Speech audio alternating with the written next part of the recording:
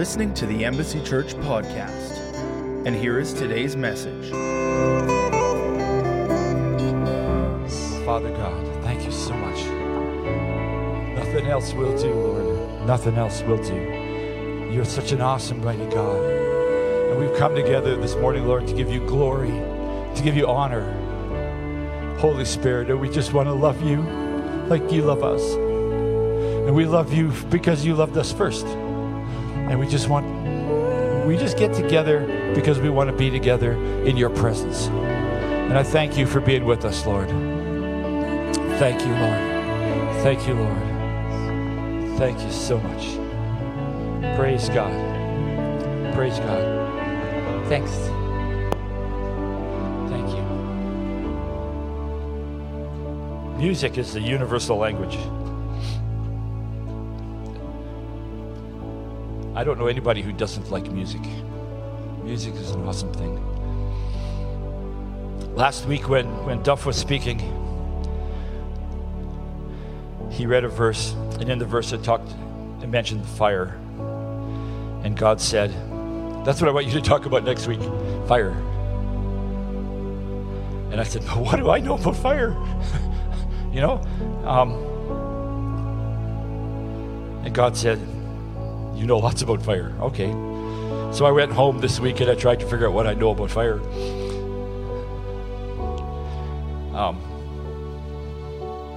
I know a little bit about the natural fire. I know you need fuel, you need oxygen, and you need heat to make fire. And you remove any one of those three, the fire's gone. And every method of putting out fires uses one of those, takes away one of those three items. Unless it's nuclear, that's a different ball of wax altogether. So I started by going to the concordance. I always do that. I start by going to the concordance and see what the Bible says about fire.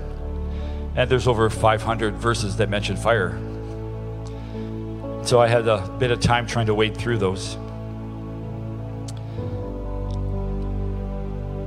But when we talk about the fire of God in the Old Testament, there are times when there actual was, like Sodom and Gomorrah, where there actually was fire that God used.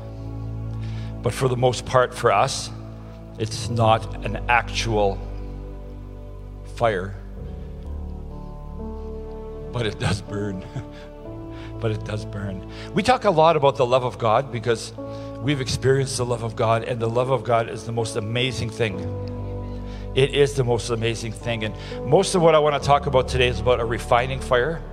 But I just want to remind you that there is a part of God that judges. And God does get angry. And we're so blessed to live in an age of grace where God doesn't pour his anger out on us like he did in the Old Testament and before the age of grace. I just want to read a couple. In Isaiah 66, 15 and 16, I'm going to read it from the Passion, but they didn't have it in the computer this morning, so they're going to put up the voice. But I'm going to read it from the Passion. It says, look, Yahweh is coming as a raging fire, and his chariots like a whirlwind, to unleash his anger and fiery fury with the fiery lightning of his rebuke. With fire and with his sword, Yahweh will judge humanity, and many will be the slain of Yahweh. There is a facet of God that isn't fun to behold. There is a part of God that gets angry. I don't think I've ever seen God angry, but that doesn't mean he doesn't get angry. When Jesus got angry in the Bible, he got angry twice, I think, and both times it's because people were abusing God's children. God gets angry over things that hurt his kids. Hebrews 12:29 says, for our God is a holy devouring fire. A devouring fire, and that word devouring fire there can be translated a consuming light. So as I go through today and talk about the refining fire of God, let's not forget there is a facet of God that is not so nice. There is a judgmental facet. And thank God we live in an age of grace where we don't see much of that part of him. But the age of grace will close at some point. And those who aren't God's will see that part of him.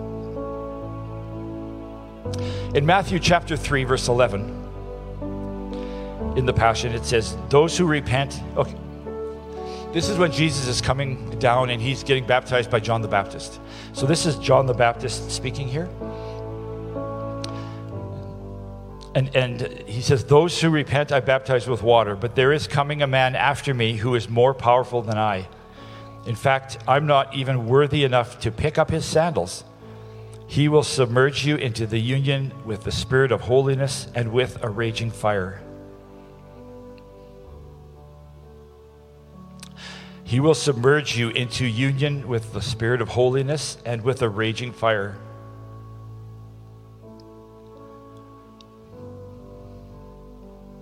The Holy Spirit is spoken of as a raging fire.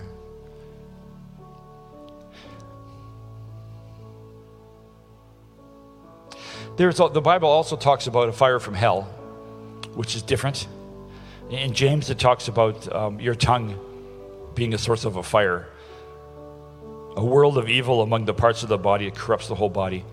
So there is fire that is not from God. And we want to stay away from that if we possibly can. In Acts chapter 2, verses 1 to 4, on the day Pentecost was being fulfilled, all the disciples were gathered in one place. Suddenly they heard the sound of a violent blast of wind rushing into the house from out of the heavenly realm. The roar of the wind was so overpowering, it was all anybody could bear. And then all at once a pillar of fire appeared before their eyes. It separated into tongues of fire that engulfed each one of them. They were all filled and equipped with the Holy Spirit and were inspired to speak in tongues, empowered by the Spirit to speak in a language they'd never learned. The pillar of fire, the first thing that comes to my mind when it says pillar of fire is the Jews walking out of Egypt. And they get to the ocean, and there's no place for them to go. They are out in like a peninsula, and there's nothing but ocean on like three sides, and Egyptians coming at them from the back. And a pillar of fire. God was leading his people with a pillar of fire at night, with a pillar of cloud during the day. It was the presence of God. In Exodus 14, it says that God looked down from the pillar on the Egyptians. So the pillar of fire, the Israelites knew the pillar of fire was the presence of God. God was in that fire. God was also in the cloud. So when there was suddenly a pillar of a fire in the upper room, you know that the people that were there immediately thought God's presence, because they all knew about the pillar of fire that led them out of Egypt. And when that pillar of fire split into, I think it was 120 different flames and landed on each one of them, it was like the presence of, in fact, it was the presence of God moving into those people. And God went into those people with fire. And suddenly they could talk in languages that they'd never learned, languages they couldn't understand. They were speaking in tongues.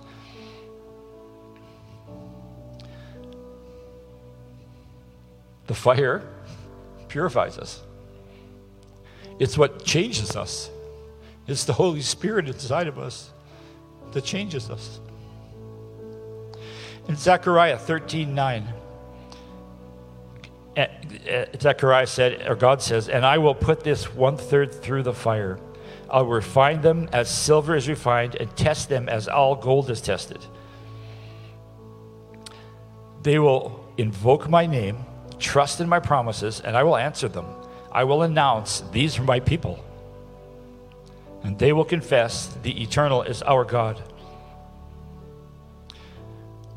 It's interesting that God says, he will put 1/3 through the fire, refine them as silver is refined, and test them as all gold is tested. When people dig gold and silver out of the ground, it's an alloy. It's mixed with all kinds of with tin and with copper. It can be mixed with anything. And it has to be refined for the gold to come out or for the silver to come out, depending on what you're getting. And you know what? When we get saved, we're like an alloy. We have all kinds of garbage in with the gold. But God sees gold in us. He sees gold in us, and He wants to get rid of all the stuff that isn't. And that's what He does. And the Holy Spirit, with His fire, starts to burn away the stuff that is not any good, so that only the gold and the silver is left. So that only the gold and the silver is left. And then He announces, "These are my people, and they will confess the Eternal is our God." Malachi chapter 3, verses 2 and 3. Can anyone live through the day when He arrives? Will anyone be left standing when He appears? He's a purifying fire. He is like lye soap, like a refiner of silver. He will purify the descendants of Levi until they are pure, unalloyed gold and silver. And then they will draw near to the Eternal One, presenting offerings with righteous, clean hands. It's interesting that it says that they will draw near to the Eternal One after they're refined. After the refining takes place.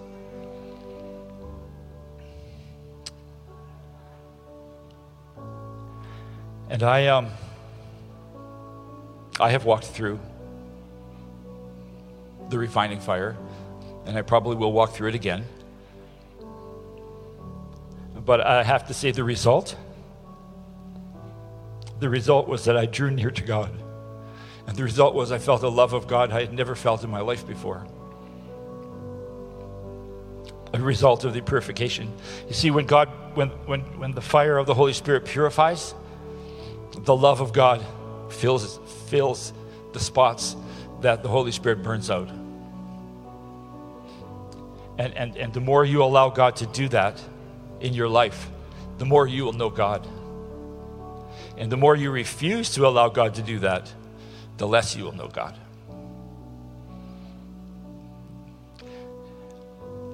And walking through the fire is not an easy process. Because there are thoughts, there are attitudes. The first time I walked through, maybe not the first time, but the time I was walking through the fire about 4 years ago, God took me on a journey. And I walked into the fire. I refer to it as the fire swamp, because everywhere I went, there was something else that was getting burned out. And, but I knew it was God. And God did that. He filled my heart with His love as he removed the stuff that He didn't want there. And the things He removed were wrong attitudes, wrong beliefs.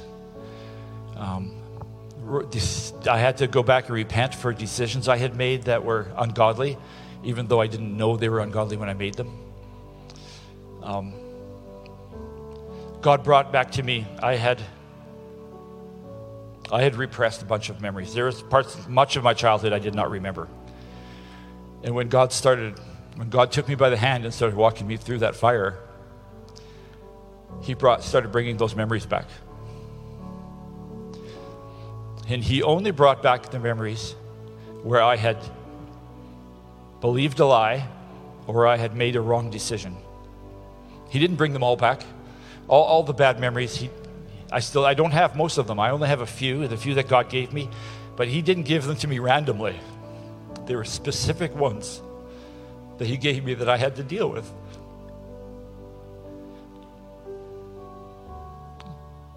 And no, it wasn't fun, but I knew it was God. And I knew what God was doing, because when He started, He said to me, the best way to rebuild a classic car is to strip it down to the frame, sandblast it, and put all new parts on it. And I knew what God was doing. And it was not easy to walk through, for sure. There was at one point I thought that I was going to end up in the psych ward at the hospital because I couldn't stop crying. And God was just bringing up this and this and that. But every day I drove to work and I said, God, I'm ready for the next one, whatever it is that you got to do. And sometimes I'd make it to work and sometimes I wouldn't. But that's the purifying fire. It purifies. If you will allow him, he will purify. He will, and he makes you such a better person. But the best part, and I've said this before, is the love of God that is showered on you when he does that. Even though the fire hurts, the love that God showers on you when he does it is such an amazing thing. I watched a video on silver. I found a video on the internet on how they removed all the dross from the silver. And it's interesting, they said that if you let it cool down too fast, then the silver that you have he called it silver sprouts. Parts of it shoot up. And it's still pure, but it's very rough and very hard. But if you let it cool down slowly, if you control how fast it cools down, you end up with a nice smooth, he called it a button of silver, piece of silver. And I thought it was interesting because the purifying fire that I walked through wasn't just a weekend. It was about 2.5 years, somewhere in there. But a good thing to recognize is that a refiner's fire is not a destructive fire. It's not like a forest fire where the fire blazes through and everything in its path gets burned up. Or like an incinerator where everything you put in there is reduced to ashes and you scoop it out with a shovel. A refiner's fire is not like that. The purpose of a refiner's fire is not destruction. The purpose of the refiner's fire is to refine us, not to destroy us. And the refiner's fire only destroys that which the refiner does not want. So when God's fire refines us, as much as it might hurt, you can trust that God will not. It's not a destructive fire. And there is an end. It does not go on forever. And how you know God so much better at the end of it than you do at the beginning. You feel him. You can feel his presence. I could hear him talk to me. I've had him say things to me I've had him tell me jokes actually, which I never heard God do before. You know, it's like he's with you and he's a person that you hang around with all the time. And you talk to him and he talks back to you, and it's an amazing thing. But it is fire. It is fire. Purity, this is something John Piper said. Purity and holiness will always be a dreadful thing. There will always be a proper fear and trembling in the process of becoming pure. Christianity is not something to take lightly, and the passion for purity is never flippant. It's like a fire, and fire is serious. You don't fool around with fire.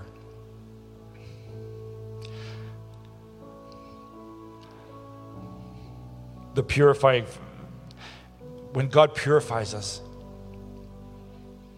it's not a flippant thing. It is a very serious thing. And if you've ever walked through it, you know very well how serious it is. But we just have to be careful sometimes that we don't take it lightly. The fact that God has chosen to live inside of us, and the fact that God has chosen to work through us, it's a pretty amazing thing. And he still chooses to work through us, as flawed as we are and as imperfect as we are. But we're getting better. We're getting better all the time. And that doesn't mean we can't laugh. I'm not trying to say we have to be sober and somber all the time. Marge and I, we laugh. We went to a funeral one time, and one of the songs was an old hymn, and it was, "I sing because I'm happy," and the guy had the biggest frown on his face you'd ever see. And I realized maybe that was because of the funeral setting. But Marge and I still laugh about that. We put on our biggest frown and go, we sing because we're happy.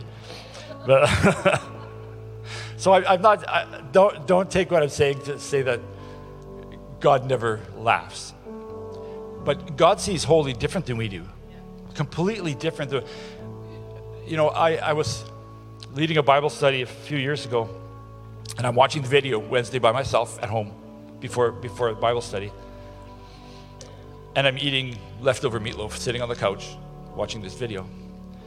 And the man in the video said, Satan's greatest attack against you will be your greatest weapon against him. And the Holy Spirit just fell on me, and I cried, I sobbed. Like, I didn't just weep, I sobbed. But the thing is, I had a mouthful of meatloaf at the time. And so I'm trying to keep the meatloaf in my mouth, and I am sobbing it because I can't stop. And I heard God laughing at me in the corner of the room. I know exactly where he was standing, and he started laughing at me, trying to keep the meatloaf in my mouth. And it's kind of funny, but you know what? It was a holy moment. But when we have a holy moment, we want to build a shrine, and we want to put up a statue, and we want to make it part of our church service. And God doesn't look at holy moments the way we do. It was a holy moment, and the Holy Spirit fell. But God laughed at me trying to keep the meatloaf in my mouth. I remember I said, couldn't you have waited like 5 seconds? And he went, no. No, he just wanted to see me try and keep it in my mouth. He's a lot of fun, you know. And the refining process, as you work through it, you discover a God that is so absolutely amazing, so different than what the church has portrayed him, you know. And he is such an amazing God. Anyway, back to the notes. Why do we have to be refined? We need to be refining, plain and simple, because we need it. You know, when we come to God, we're broken usually. We're certainly not shining, and we're certainly not bright.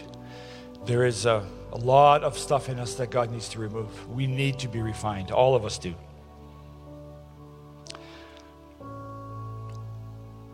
We were born in sin, and sin is our nature. Before we meet Jesus, our nature is sin. Have you ever noticed you don't have to teach a child to be selfish? They just are. And it's not that they're bad, it's just the way children are. But you have to teach them to share. Because, you know, we're just born in sin. And God makes us with a divine plan in our life. But then life happens, and we are changed. We make decisions that we shouldn't make. As kids, we make decisions we shouldn't make. We don't even know any better. And by the time we get saved, we need to work backwards and get those decisions that we made out of our lives. In Ephesians chapter 2, verse 3, it says, the corruption that was in us from birth was expressed through the deeds and desires of our self-life. We lived by whatever natural cravings and thoughts our minds dictated, living as rebellious children and subject to God's wrath like everyone else. That's how we're born. And so by the time we come to Jesus, we have to be old enough to know what we're doing. A 3-year-old who has no idea of right and wrong yet doesn't have the ability until they get to the age of maturity, and it's different for everybody. It's not a set age. It's not 12 years, bam, you can get saved now. It's when you get to the point where you understand that you need to be forgiven. That's when you can get saved. But by that point, there's a lot in us already that needs to be taken out. So we just need purifying. All of us do. Every one of us.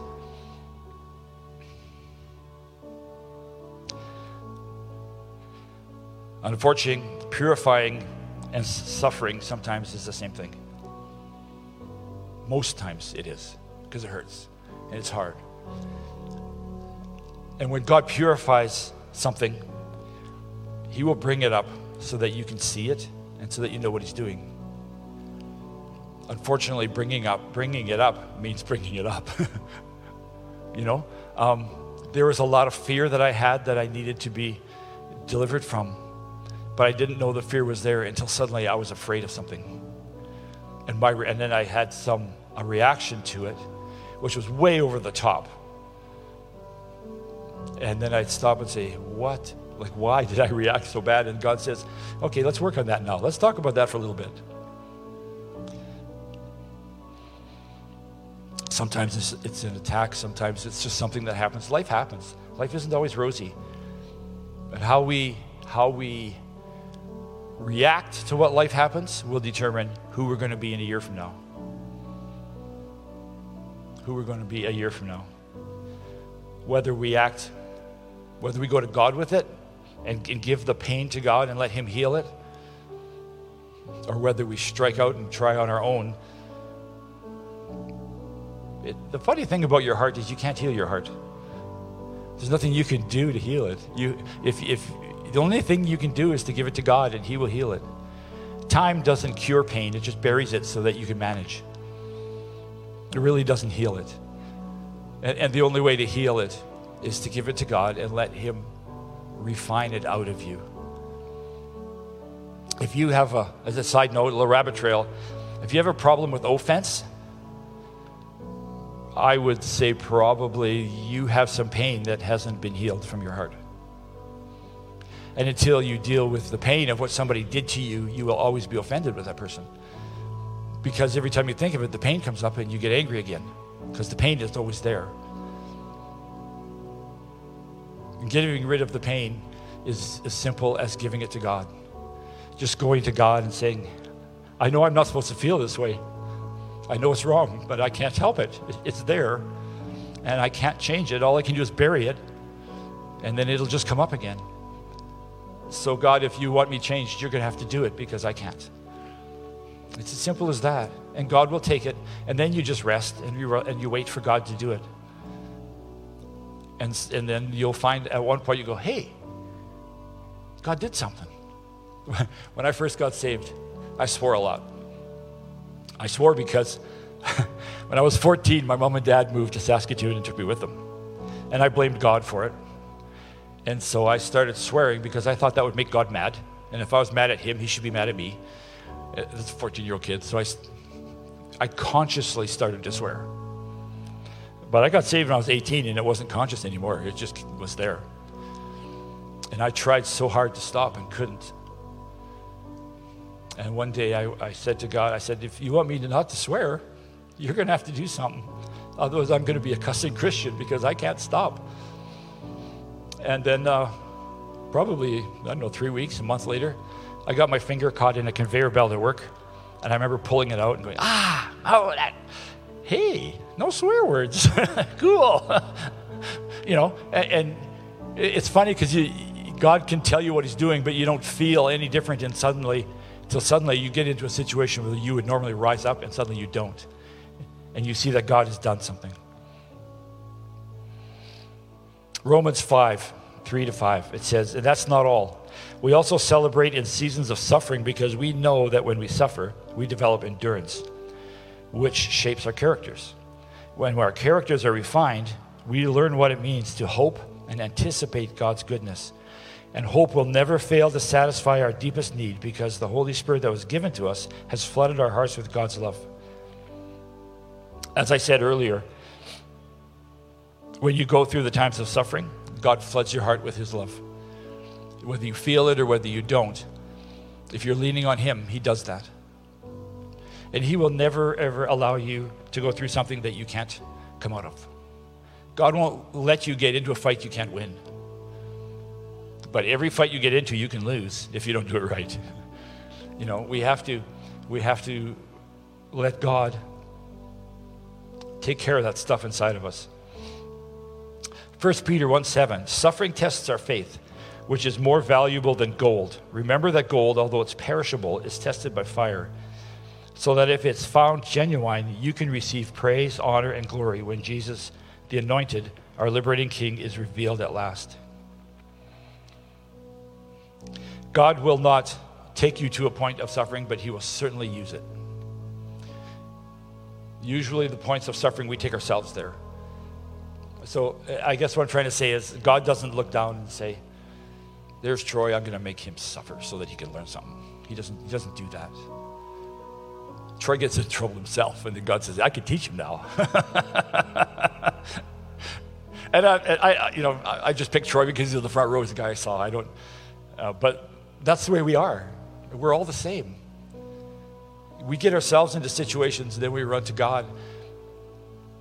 And if we listen, he will start the refining fire, and he will refine something out of us that got us into that situation, so we don't do the same thing to get into that situation again. 1 Corinthians 3:12-15. As others build on the foundation, whether gold, silver, gemstones, wood, hay, or straw, the quality of each person's work will be revealed in time as it's tested by fire. If a man's work stands the test of fire, he'll be rewarded. If a man's work is consumed by the fire, the reward will be lost, and he will be spared but rescued from the fire. The reward is what we read in Romans. The Holy Spirit has flooded our hearts with his love. The reward of our works not being burned up is his love. And when you've experienced his love, nothing else is like it. I used to read in the Bible where it says that their great reward is me, God would say. And I would think, I'd rather have a truck. But when you've met him and you feel the peace. I got saved when I was 18.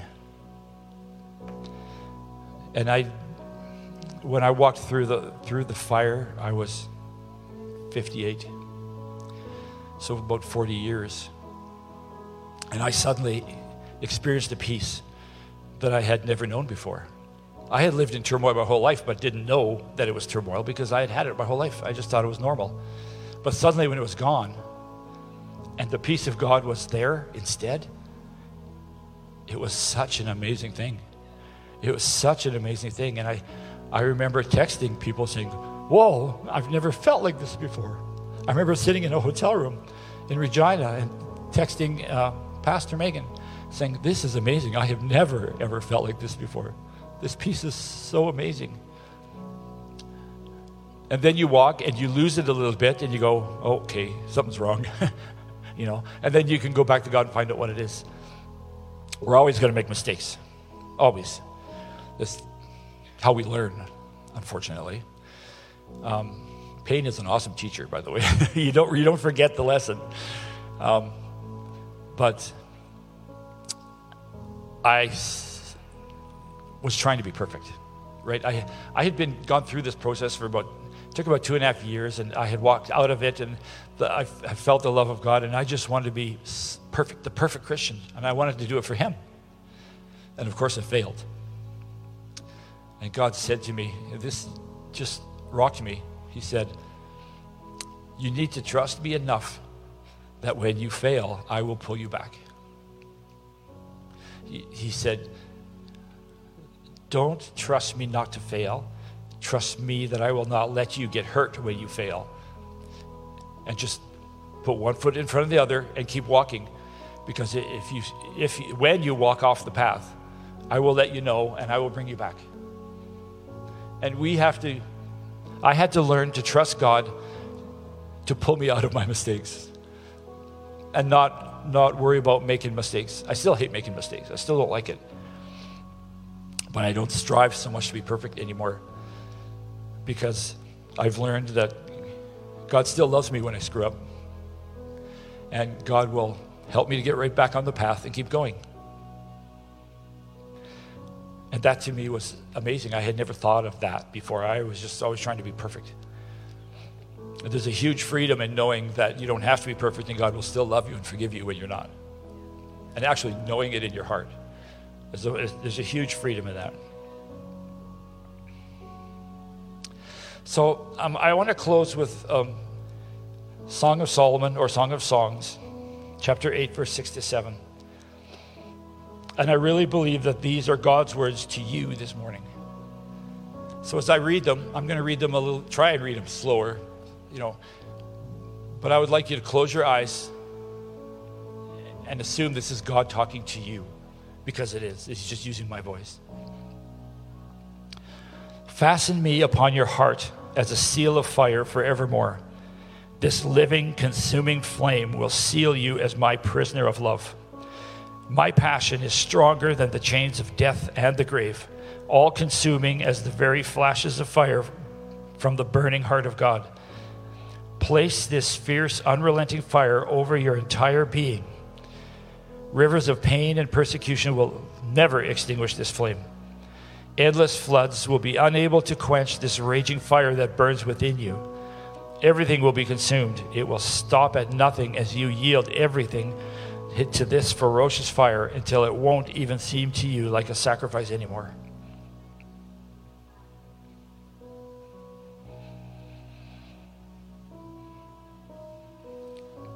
That's what God wants you to do this morning. He wants you to cover your heart with Him. The only way to do that is to tell Him and give it to Him.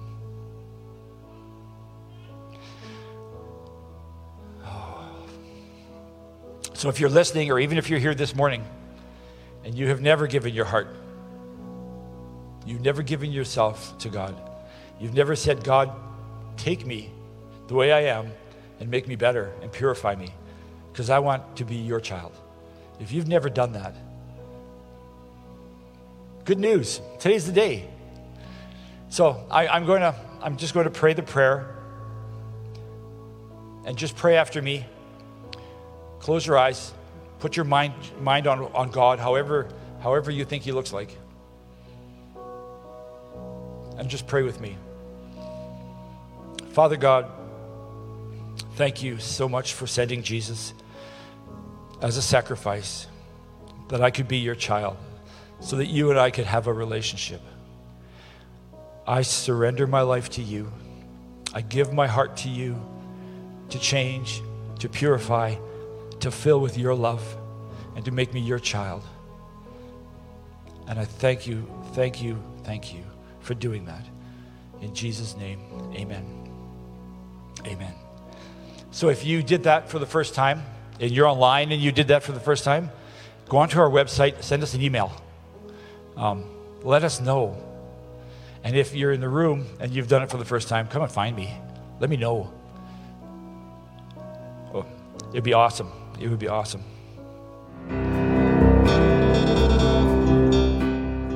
For more information about Embassy Church, visit our website at embassychurch.ca.